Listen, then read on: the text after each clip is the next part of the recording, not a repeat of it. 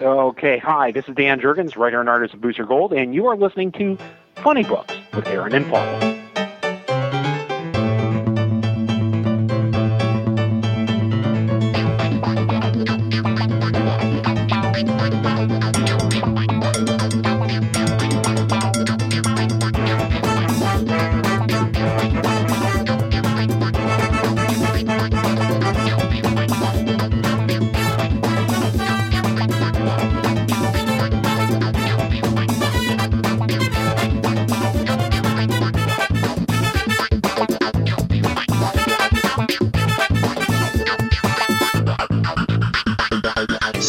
So is it? Do you pronounce the J? Is it Jurgens or is it? Yeah, it's a hard J. It's a hard J. Okay.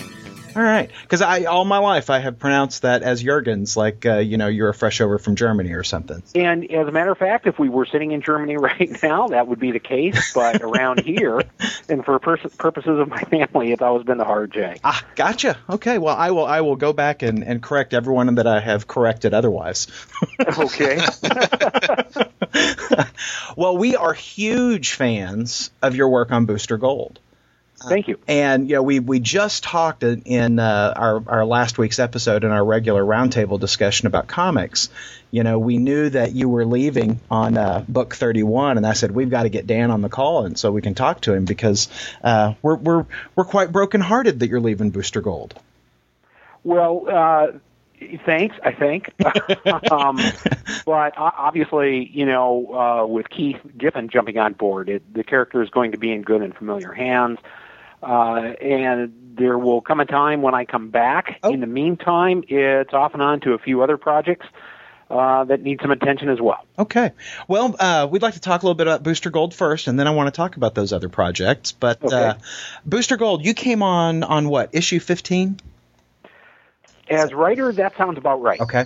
And, that followed a guest stint by Rick Remender, and I forget who the other fellow was who did some writing before that. And then Jeff Dixon. Chuck Dixon did a couple of Chuck Dixon, and then Jeff Johns kind of kicked off this version of the series. Right. Jeff Johns as well as Jeff Tapp. Okay. So that's pretty good company to be keeping. Oh, of that there is no doubt, and just for me, it was remarkable in a way that if you go back to, I think it was 85, when the character first debuted, that, all those years later, we'd still find a way to be working on it, which was a lot of fun. Right. Now, you created this character. Right. Tell us a little bit about, what kind of drew you to creating the character and what the initial stories were like back in 85, 86 when Booster debuted. Okay, well, I think that the first thing we have to do is talk a little bit about, what was pop culture like back in those days. Mm-hmm. And it's important to do that because, there was no Entertainment Weekly. There was no TMZ. Yeah. There was nothing like this really incredibly intense celebrity culture where you had so many people who were doing whatever they could, just trying to put themselves out there in front of the public somehow. What happened is that during the 84 Olympics, I was watching it at one point, and again, we have to underscore the times, but one of the announcers was talking about, I believe, a diver. I don't remember for sure, but someone who had some kind of a promotional/advertising contract set up, and they had not yet even won a medal. Now we take that for granted. We sort of expect every single Olympic athlete, actor, actress, go down the list, to have some kind of an endorsement deal or, to be doing something like that. In those days, that was relatively unique, and when I saw that and heard that, it kind of got the wheels turning, and it wasn't much later that I came up with the idea for Booster Gold, which was essentially he wasn't a hero for hire, but he was a hero who was in it for the bucks, but was going to kind of make those bucks on the side rather than being paid to, go rescue the mayor's daughter or something like that.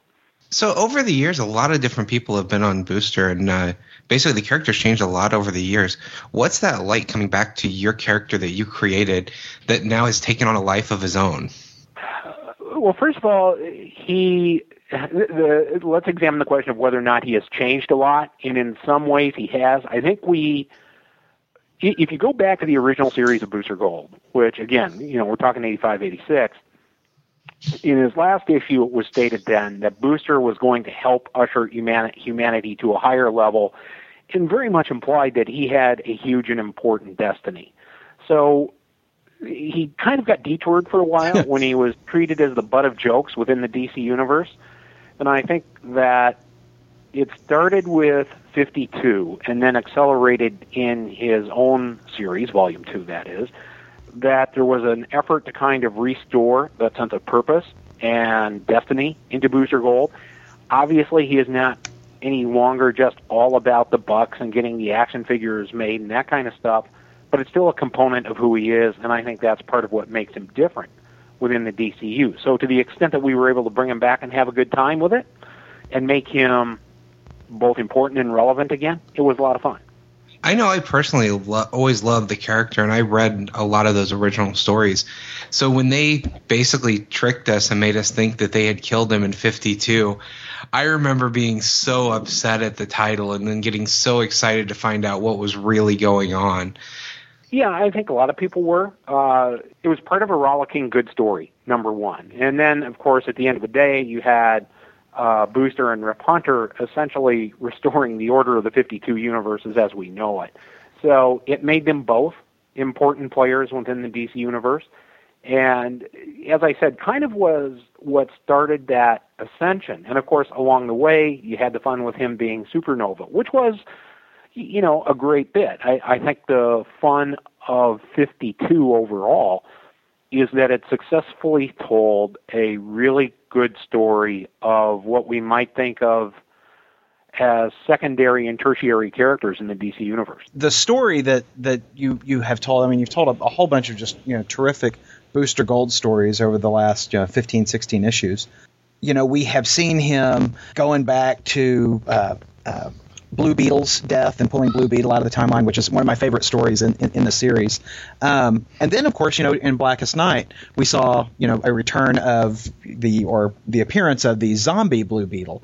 When you were writing that, did you have any concern that maybe those two stories were too closely placed to each other? Yeah, as a matter of fact, I did. Part of what happened there, though, is when we did the first one, and the first one was very much written by Jeff Johns and Jeff Katz, we kind of thought, here we go, we'll do this Ted Kord story, and it'll kind of be the last word on Ted Kord. Right. That was before we really knew what was coming down the pike with Blackest Night and the potential we had to tap into that. So Blackest Night starts coming together as a DCU event. And the first question that's put to me is, hey, Dan, here you go. Do you want to play ball? And I said, well, let me think about it. Let's see what we have here. And we kicked around the idea of, well, okay, if we're going to have Booster Gold the book, if we're going to do something where we feature someone coming back from the dead, there's really only one logical candidate that it can be, and that's Ted. Mm-hmm. And so at that point, it kind of becomes a problem, or a question rather, of saying, is there anything new that is left to be said? Is there something more we can get out of the relationship between Booster and Ted Kord? And for me, the answer was an unequivocal yes. Mm-hmm. So it became a natural to do. And I really think that the story came out pretty good, that it tied in well with Blackest Night and was one of the stories that had a little bit of soul to it, in part because we also dealt with Ted Kord's funeral, which is something that had never been shown in the DCU before. Right. And so I thought that is what made it worth doing. Mm-hmm. Those were some very powerful pages, too. Thank you. Absolutely. So, the friendship between, Blue Beetle and Booster Gold has been something that's I guess it rolled out of their time on the Justice League. Is that right, or did it predate the Justice League?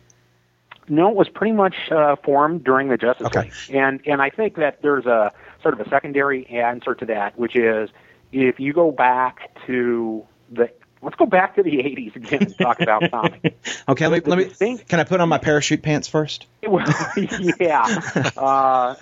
There was a distinct movement in the 80s in which comics really took kind of a darker turn, and the whole grim and gritty thing came about, mm-hmm. right? And so there was also sort of a counterpoint to that was kind of going on at DC at the time, where if you take Blue Devil, Blue Beetle, and Booster Gold, the 3 Bs, those books had a lighter, bouncier, kind of a fun sensibility about them. Right. So yeah, even though the relationship between Booster and Blue Beetle didn't start until Justice League, there was sort of a shared aura, if you will, between the two characters in terms of the spirit of their books and presumably what some of their readers were looking for. And, I absolutely agree with you because, I was reading comics then, and in my head, they were kind of the same cut of book. So I'm glad to hear you describe it that way because, a lot of times I think back on it, am I chicken or am I egging?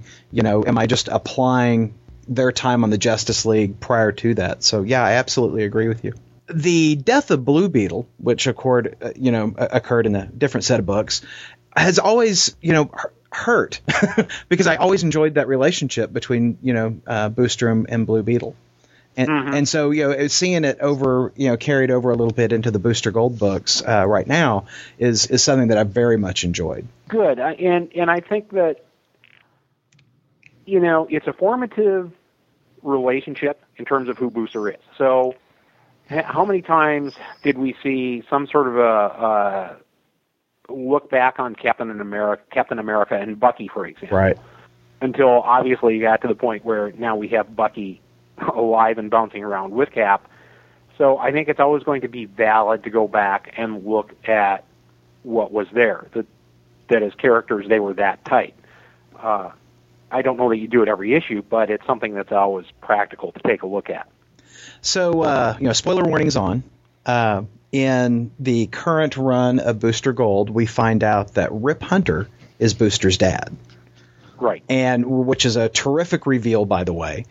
The other way around, Rip Booster is Rip. the son. Yeah, I'm sorry. Yeah. I'm sorry. Whoops. Terrific reveal, by the way. And then, of course, in issue 30, we got to see future Booster helping out present Booster. Mm-hmm. What's coming up in issue 31? Your last issue in this run for you. What can you tell us about it? Without giving anything away, I think the biggest thing that we had to reconcile in issue 31 very much centers around the relationship between Booster and his sister Michelle. That as you look at the two of them and what had happened in the book, like the previous year to year and a half, that is the one relationship that I kind of wanted to put in place in terms of setting it up for the guys who are coming on the book, and to kind of bring it to what I thought was a kind of the next step in the evolution of who Booster is, how he's maturing, and all that stuff. So one thing I've really enjoyed about this series, I tend to be a bit of a continuity buff. And I've enjoyed how you've played in and out of continuity throughout the different periods of DC. And in this last story in particular, going back to another character you made, Cyborg, and around the death of Superman, I was really hoping that you would, in a future story, come back to the fact that Booster was beaten to a bloody pulp by Doomsday. Another one of your villains that you created that I'm a huge fan of. But I was very disappointed to hear that you were leaving the title soon. Well, as I said, I think the day will come when I'm back, and we'll deal with some of that. There is a story out there that is waiting to be told along the lines of what you mentioned, because not only did Booster kind of get beaten to a pulp by Doomsday, he's also the guy who gave Doomsday his name. If you go back to the Justice League issue, I think it was in the Justice League issue, where we were dealing with the fight between the JLA and Doomsday. Booster, at that point, Doomsday was just this monster who was kind of raging across the country, and Booster ends up giving him his name. So I want to go back and touch on that at some point, and I think I will. Well, and, talking about, some of these, older stories you've worked on, you've been working in comics since the mid-'80s, is that correct? Oh, earlier than that, actually, since about 82. Okay. And you, of course, have worked on some enormous stories, the death of Superman, for instance, which, there's no point in ever killing Superman again because you guys did it right that time. Thank you. I think we did as well. I mean, just the images were so iconic, and you look at that cover with Superman's cape on the big stick, fluttering in the breeze like a tattered and torn flag. Those images just really stick with you, and that story has really stuck with me. That's by far one of the most iconic images of comic history for the last 20 years. Is that stick with the cape? And would that I had $1 for every time someone ripped it off. Yeah, wouldn't that be nice? It would. But yeah. So I don't know if Paul realizes this, but Paul and I are big fans of a lot of the old Valiant stuff, particularly Solar. Okay. And you did a run on Solar for a while too. Yes, I did. It was those were back in the days when Acclaim was making an attempt to kind of upgrade its line, and they had this very ambitious program called Birthquake, where they were going to take all their books and start shipping them on a twice a month schedule and everything. And yeah, I came on board and did Solar at the time.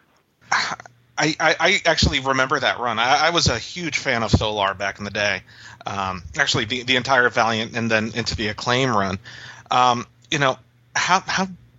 How did it feel working on? I mean, because that character's been around. I mean, I guess not as long as Superman or something like that. But was there any added pressure as far as that revamping of the line and it being with the new company and all that? I don't know if the word pressure is quite the right one. I think that we're all acutely aware that we were trying something that was going to be hard to pull off, because typically the only characters whose books came out on a more than monthly schedule at that point were really the more iconic, popular characters like a Superman, Batman, Spider-Man, X-Men, to try and do it with characters who really weren't at that level was certainly going to be challenging. The disappointing sort of market condition we ran into at that point is, prior to that, there had been this tremendous boom in comics, obviously, and retailers had cases and cases and cases of Image books and Valiant books, kind of sitting in their basements. And so by the time we got there, I think there was already sort of a retail backlash, kind of building against them. Not that they were responsible, but it's just sort of, it was there nevertheless. So it was definitely a case of swimming upstream. Yeah, I mean, that was a hard time for comics, in general. People still talk about that. And, you said they had Image comics in their basement. They still have those comics in their basement because of, the amount of copies that people ordered and the amount of overprinting that went on back then. Yeah, I'm sure that was Valiant. I got into Valiant from some of that, buying a bunch of these books for 10 cents a piece. And it's worth noting that it's interesting that somehow they were held responsible for it, while at the same time you go back and you can pick up copies of Wizard magazine from right at that time, and it was Wizard magazine that was advising readers not on what books to buy, but on what cases of what books to buy. Mm-hmm. Go out and buy yourself 2 or 3 cases of Bloodshot. They will appreciate in price, and that that doesn't help anybody in the long run. Mm-hmm. So, like I said, by the time we got there, it was certainly a case of, like I said, swimming upstream, and the tide was pretty damn strong. So, all we could do is try and do the best stories we could, and I had a great time doing Solar. I thought the issues I did were really pretty credible and kind of definitely set up to do more with it, but it just didn't work out. Yeah. And, I think, when everyone thinks of that time, we think of the chromium covers and the holograms and things like that.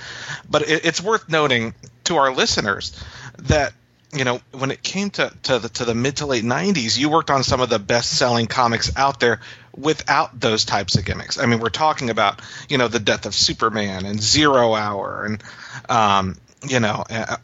Armageddon 2001, I know was not necessarily around at the same time. Mm-hmm. But, these were just well-done tales that didn't have, yes, I know the death of Superman came with the armband that I still have. Right. But, it wasn't like, what people think of when they think of 90s comics.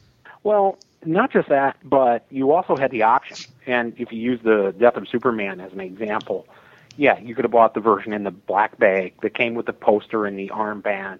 There was a little newspaper article, and I thought generally that if you bought that, great. You wanted to open it up. You got your money's worth in terms of the stuff that was inside.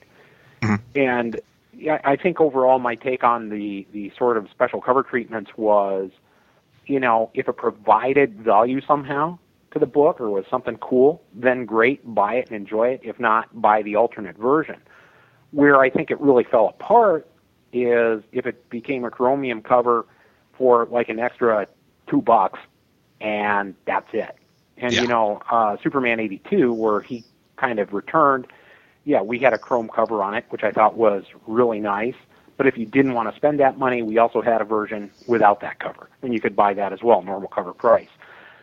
The whole thing got a little ridiculous. I will say from a creator's aspect, I enjoyed some of the cover gimmicks because it was fun to try and draw whatever they might be to make them work. But yeah, there were a lot of abuses in the system at that time. Now, a lot of times when you say Dan Jurgens, another name gets associated. Jurgens. Sorry, Jurgens. It's 30 years of bad habits I gotta fix in one podcast. When you think of your name, Dan, another name generally pops up, and that's Jerry Ordway. Mm-hmm. You guys have worked a lot together over the years. Can you talk about that relationship a little bit? Well, Jerry and I are good friends, and we have done a lot of stuff together over the years. If it, going so far back as to, Jerry inked a couple of covers on Booster Gold, Volume 1.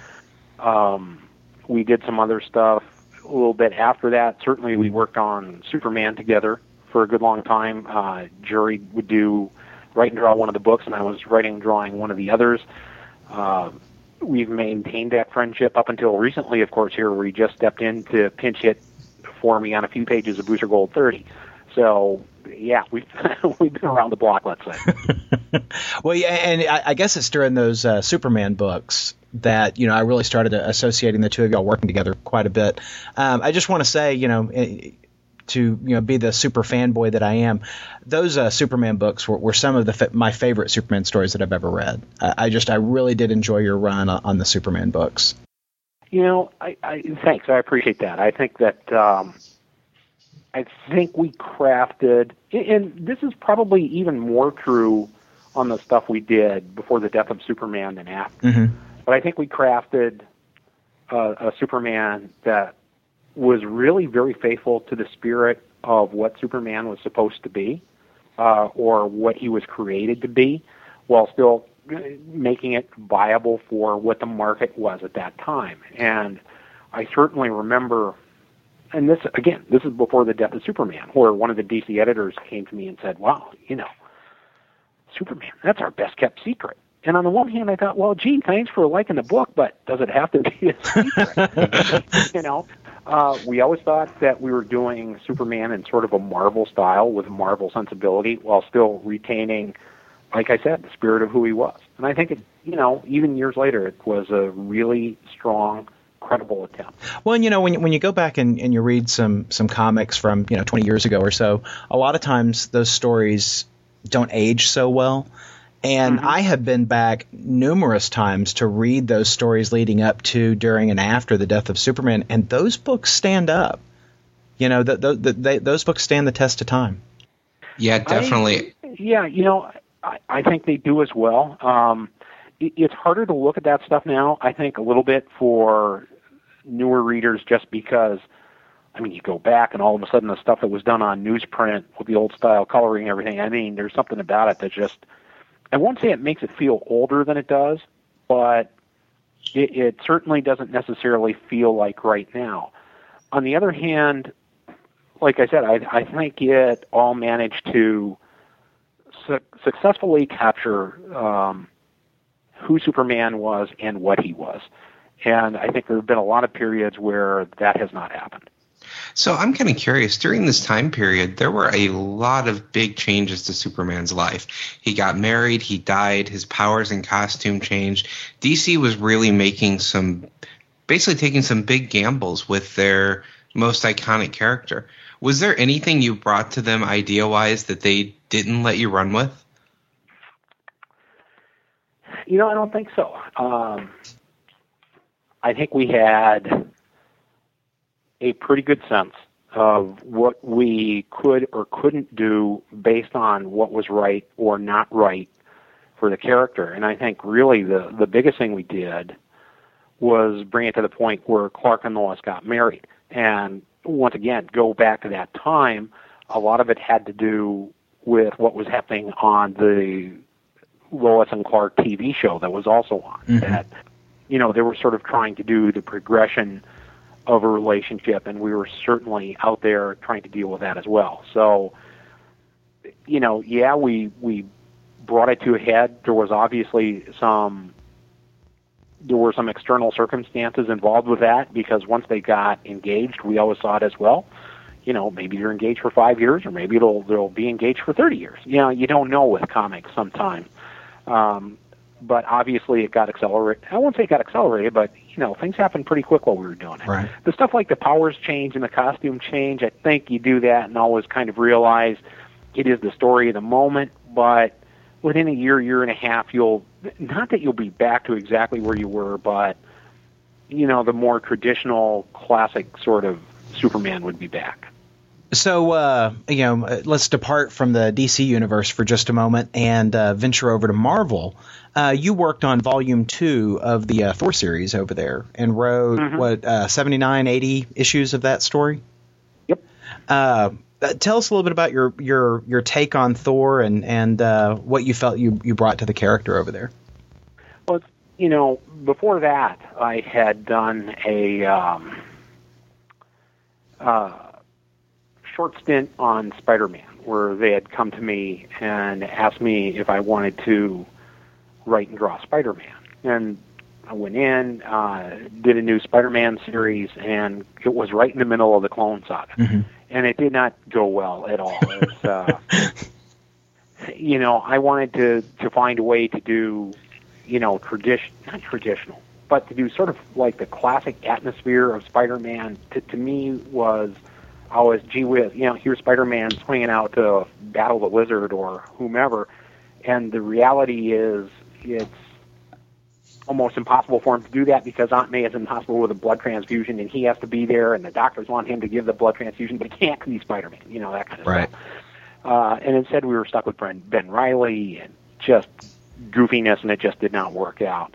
So that when Marvel came to me a couple of years later and said, here, do you want to do Thor? I was somewhat taken aback, but, Tom Brevoort was a tremendous editor, and I had worked with him a bit while I was doing Spidey. I said, well, let me think about it.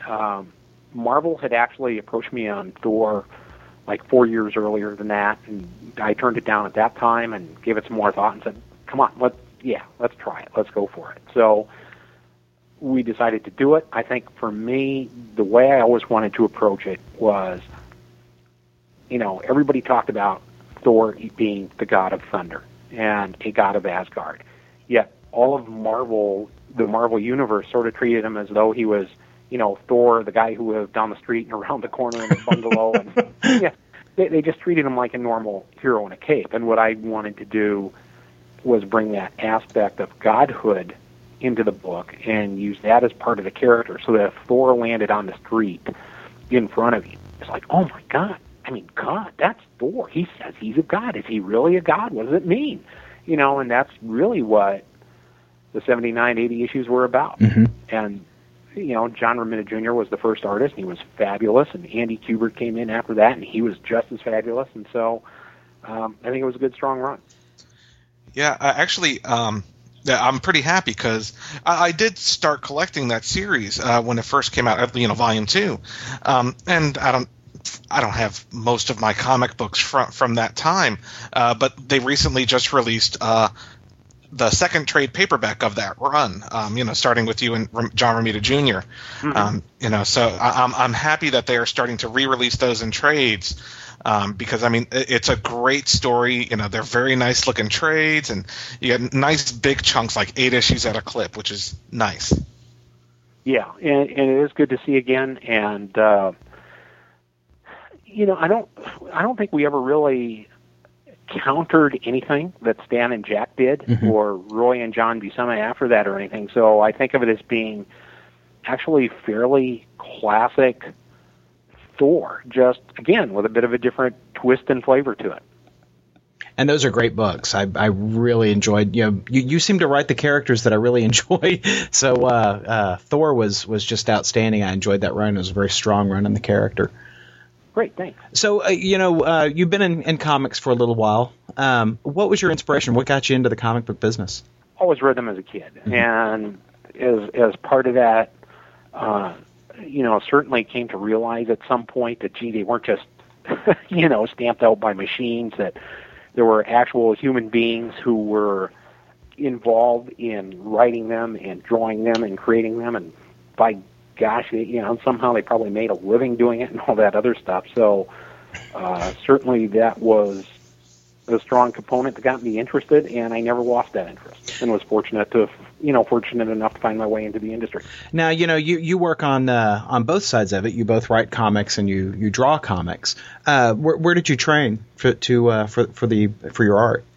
I went to the Minneapolis College of Art and Design, was a graphic design major, illustration minor, and just kind of took everything that I absorbed and found a way to make it work within the world of comics. And did you self-train on the writing, or did you take writing classes?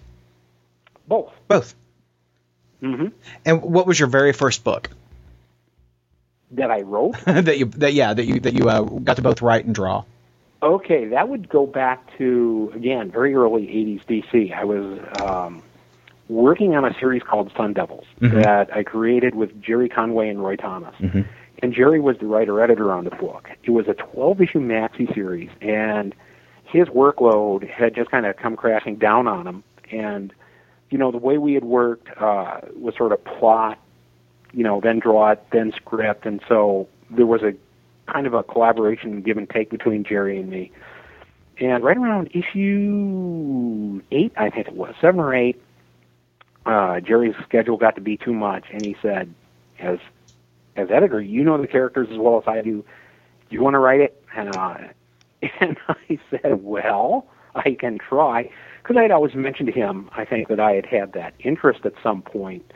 And, he gave me a shot. And once I got that under my belt, I just kept pursuing it. And it wasn't long after that then that I went to DC with the Booster Gold idea. And they jumped on it. And, ever since, I've probably written just as much as I've drawn, and perhaps even more so. So I've noticed you've made quite a few characters that other people have grabbed onto and run from there. Given the choice on a series, would you rather create a new character from scratch or take one of these iconic characters? Because you've done both. It depends. It depends on, first of all, whenever you're dealing with even if it's not an iconic character, but it's particularly true of iconic characters. Whenever you're dealing with that, you have to have the awareness that this is a character that is owned by a Marvel, a DC, or somebody else. That you can play on it so long as they let you, and you can write what you want on the character so long as they let you. That kind of thing, that there are more restrictions there. If you create something, the restrictions are far fewer. So it depends on what you want to do at the moment, and it also depends on if they say, yeah, we want you to do this character, and his name is Popsicle Man, what do you think? That they want to do the same thing as you do with Popsicle Man. Because if you and the company as publisher, or you and the editor, don't have the same goal, or want to go in the same direction to the same destination, forget it. It's going to come apart in a hurry. So what are your plans for Popsicle Man? Lots of heat. They're all heat-based. It's a tough world out there for Popsicle. So you said that you're leaving Booster Gold after issue 31. What can you tell us about the projects that you're going to be starting on? Right now, I am writing and drawing a 16-page story for Superman 700, which will be out, I think, in about 2 months' time, maybe a little bit longer. As DC has announced, I'm also going to be drawing a couple issues of DCU Legacies, which Len Wein is writing, and kind of tells the story of really... I won't say it's quite necessarily a history of the DCU, but it certainly deals with the legend and legacy of what the DC universe is. And, it's Rags Morales has drawn a couple, and Andy Kubert has drawn a couple, so I think it should be a real nice unit by the time it's all said and done with. As they've also mentioned, I am going to be writing, along with Tony Bedard, a weekly series called DCU Legends, which is going to cross over with, well, I shouldn't say crossover, but it's going to tie in with the Sony online DCU Heroes game that they're going to be coming out with. So we're doing kind of a cooperative effort with them.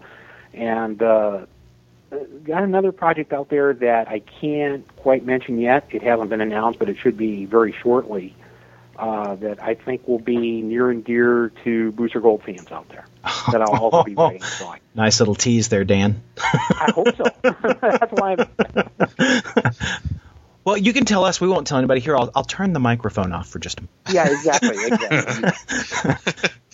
Well, guys, you guys have anything else? I'm just totally appreciative that you took the time to spend with us. Whenever we talk to someone, we try to pick. It's kind of funny because no one, when we go seeking people, we look for our favorite writers typically, and it's rare that we talk to someone who's both a writer and an artist. So I love hearing both sides of the coin. And once again, looking at your bibliography, the stuff that you worked on, I just love the books that you've worked on. I love Superman Aliens. I loved Armageddon. I loved all the Superman stuff that you've done, with the Doomsday and kind of the I guess official sequel to that original Doomsday storyline that came years later. Doomsday was actually one of the other characters I was thinking about when I was asking, what's it like to come back to a character that's changed? Because they've changed Doomsday a lot from the way you originally presented him. The character seems to me like he's become watered down in some of the years since then. I agree. And I don't usually, take that large a claim to it, but Doomsday, I realize what the temptation is, and that is that he's supposed to be a creature of evolution and always sort of evolve to the next level. But at the same time, Doomsday is supposed to be a force of nature, as raw as, the north wind whipping through the Arctic, that kind of stuff. And I think that is the essence of what that is, and they've gotten too far away from that. Yeah, I completely agree. That's my complaint over what Doomsday's become, and they've brought him in too much. He was the mysterious force of nature. That's what made him so powerful as an adversary for Superman. You couldn't reason with this thing. Yeah, and that was the whole point of it. If you go back to that time, one of the places we got criticism was in that the whole fight between Superman and Batman, that Doomsday wasn't smart enough to beat not Superman and Batman, Superman and Doomsday rather, that Doomsday wasn't smart, blah, blah, blah, blah, blah. I can remember it all quite well. The whole point of it is that he wasn't supposed to be, that Superman had plenty of smart villains, whether it was Luthor or Brainiac. Go down the list. And yeah, Doomsday being not even animal level, but just this force of nature where nothing would stop him, because you can't reason with the wind. When the tornado comes, you don't sit down and have a conversation about it. You don't ask about its motives. It doesn't matter. It just is there. And that's what Doomsday was supposed to be. So at this point, still should be. At this point, if Marvel or DC or anybody out there actually came to you and gave you your choice of any character you could be writing, is there anyone you haven't done yet that you'd really love to take a shot at? I have, even though I did Spider-Man for a bit, I feel like I never did because it was Ben Reilly. So it would probably, at Marvel, it would probably be Spider-Man or Fantastic Four, which I've always considered to be like the purest concept in comics. It's perfect. I would love to see you on Fantastic Four. Thank you. And at DC, I've always had a love for, like Green Lantern, and never really been able to spend much time with GL for whatever reason, even though Jeff is doing such a remarkably fabulous job with it right now. I'm sure they're going to cut him loose any moment now. You think? Yeah, so just dig your heels in. I'm sure that's going to open up just any day. Oh, sure. Yeah. Okay. Yeah. And we're sure that the top brass of all comic companies listen to our show. So, by all means, we're throwing in our endorsement of you for the title. If you need a letter of recommendation, we'd be happy to. That's good to know. I appreciate it. Anytime. Well, Dan, thank you so much for coming on today. My pleasure. I just love that we got to talk to you. We're always like Paul's saying, we're always kind of throwing names in. Who do we want to talk to? And Wayne and I just immediately went, he's about to finish up Booster Gold. We got to have him on. So thank you so much for coming on. My pleasure, guys. It was a lot of fun. Absolutely. Excellent. Thanks so much, Dan. You got it, guys. Bye-bye. Thanks again. Bye. Podcast theme music graciously provided by Mark Andrew Pope. For more information, visit markandrewpope.com. Funny Books with Aaron and Polly is a production of ideologyofmadness.com. No Spider-Man clones were harmed in the production of this podcast.